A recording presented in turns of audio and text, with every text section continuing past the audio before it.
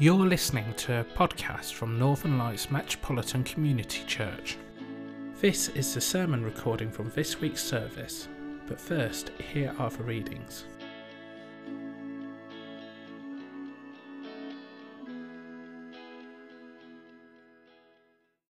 Before we hear tonight's readings, I'd like to give some background to help both with tonight's sermon and for the coming weeks. As we start the period of Advent and over the coming weeks, we're going to be hearing some of the more well-known passages from Isaiah. But to understand these, we need some context. Who was Isaiah? When did he live? And what was going on at the time? After King Solomon died, the kingdom of Israel was torn in two, with the northern 10 tribes having one king, being known still as the Kingdom of Israel, and the southern 2 tribes having a different king, being known as the Kingdom of Judea. Judah included the city of Jerusalem and the temple in Jerusalem, where the people of Judah continued to worship. The people of Israel, so the northern 10 tribes, no longer worshipped in Jerusalem, nor did they continue to follow the old ways of worshipping. This division occurred in about 930 BC. Isaiah lived in Jerusalem, so the kingdom of Judah, and the period we're concerned with starts in about 740 BC, so about 190 years after the 2 tribes had split. We hear a little bit of context in the opening verses of chapter 1, the vision concerning Judah and Jerusalem that Isaiah, son of Amos, saw during the reigns of Uzziah, Jotham, Ahah, and Hezekiah, kings of Judah. So Isaiah was the son of Amos, who was the brother of Uzziah's father. So that made him a member of the royal household. He was an advisor to the kings that followed, and therefore an important man. But as well as this, he was a prophet, a man of God. The role of the prophet in those days was not necessarily to foretell the future, but to make known the will of God to the people, to be a spokesperson for God, to lead the people in God's ways and lead the people to repentance and faith.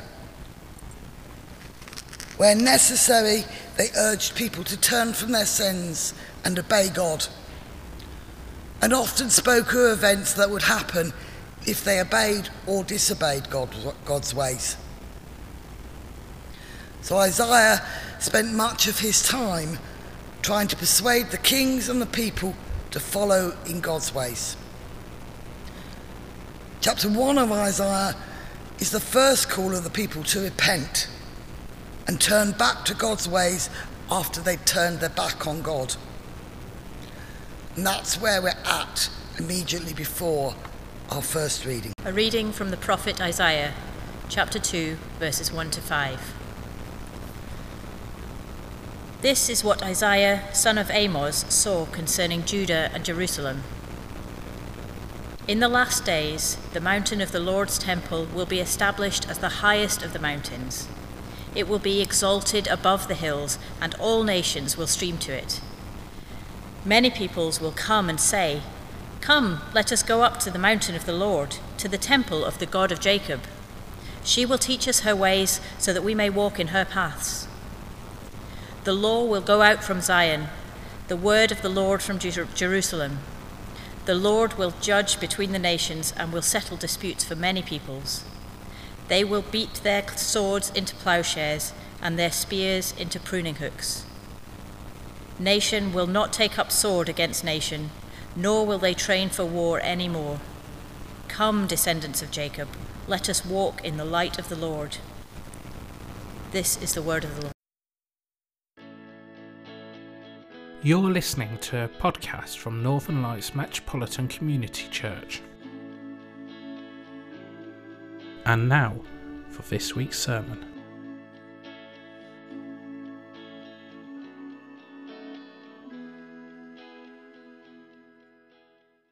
pray with me? Creator God, may we hear your words tonight. Take away the things of me and the things of our hearts. Replace them with your wisdom and your truth. In Jesus' name, amen. As Ronnie's already said, tonight is the start of Advent. So you might think, therefore, that we're going to start the Christmas journey. But Advent, although the period of looking forward to the coming of Christ, does not start with looking forward to the birth of Christ. In Advent, we look forward with expectation and joy to the time when Christ is coming. But we start with eager anticipation of the time of the coming of Christ's kingdom when he returns for his people. We look forward to what we may know as the second coming of Christ, when he returns to establish his kingdom fully here on earth. The time when we will truly know, as we say in the Lord's Prayer, your kingdom come, your will be done on earth as it is in heaven. This is not just a time of remembering the first coming of Christ, but an expectation of the fulfilling of the promises of Christ for the second coming. During Advent, we remember not only that he has come, but that he will come again. And in both of tonight's readings, we hear something of this eager anticipation and the hope of that time that is also for us. In Isaiah, we hear about the time when Jerusalem will be the centre of worship once again. God's people have always looked for the day when Jerusalem will be the religious centre of the world, when people of all nations would go there to be taught the ways of God. And for the people of Isaiah's time, they could have thought that this would be when the nation of Israel would be reunited as one nation. The message they might have heard might have been, return to following the ways of God and the nation will be whole again. The reading gives hope for the future for the people of that day. But can he also give us hope and a sense of eager anticipation? Jump forward 740 years and we get to Jesus' time, when once again they are a whole nation. The temple has been re-established as the focal point of their religion. However, the second part about peace, turning swords into ploughshares and spears into pruning hooks, and there being no more fighting or wars, doesn't appear in the landscape. The nation of Israel is under Roman rule. Yes, they can worship in Jerusalem, but as long as they abide by the law of their rulers. And in fact, in 70 AD, the temple in Jerusalem is once again destroyed, this time by the Romans.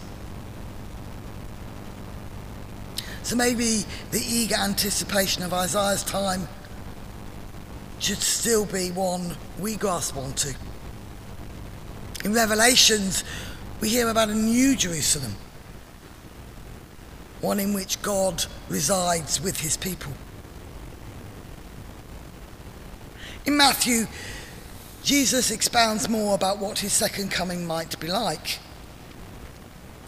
Just a few verses before those we heard read, we hear, "They will see the Son of Man coming on the clouds of the sky with power and great glory." And Jesus goes on to describe what may happen when he comes again. How out of two people going about their daily lives, one will be taken and one will be left.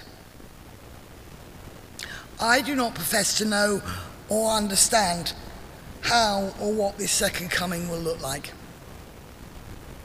The Bible gives us many different pictures and examples of what might happen and what a new heaven and a new earth after this coming might be like.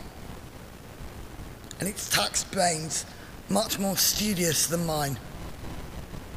There are many different stories, versions and pictures and interpretations.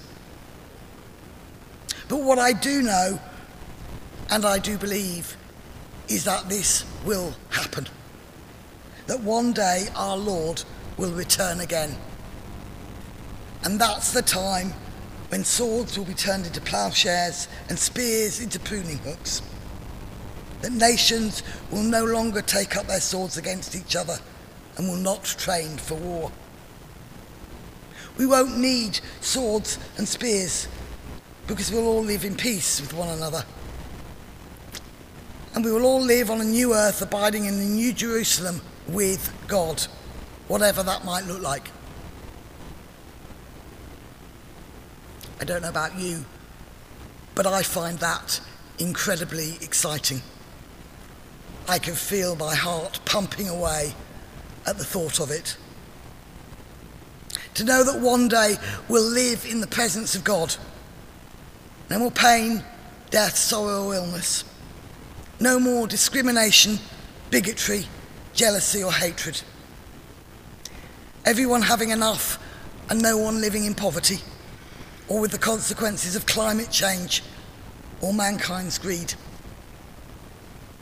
A perfection that just blows my mind. But Jesus commands us to be prepared. We don't know when this time is to come.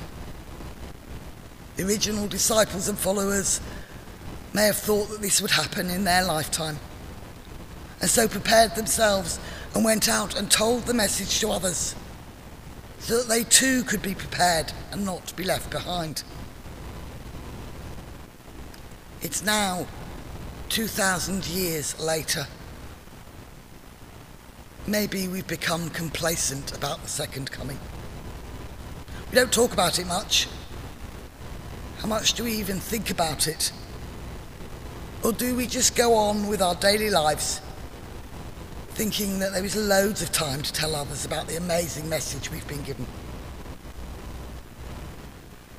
But what about if the second coming happens tomorrow? Will we be ready?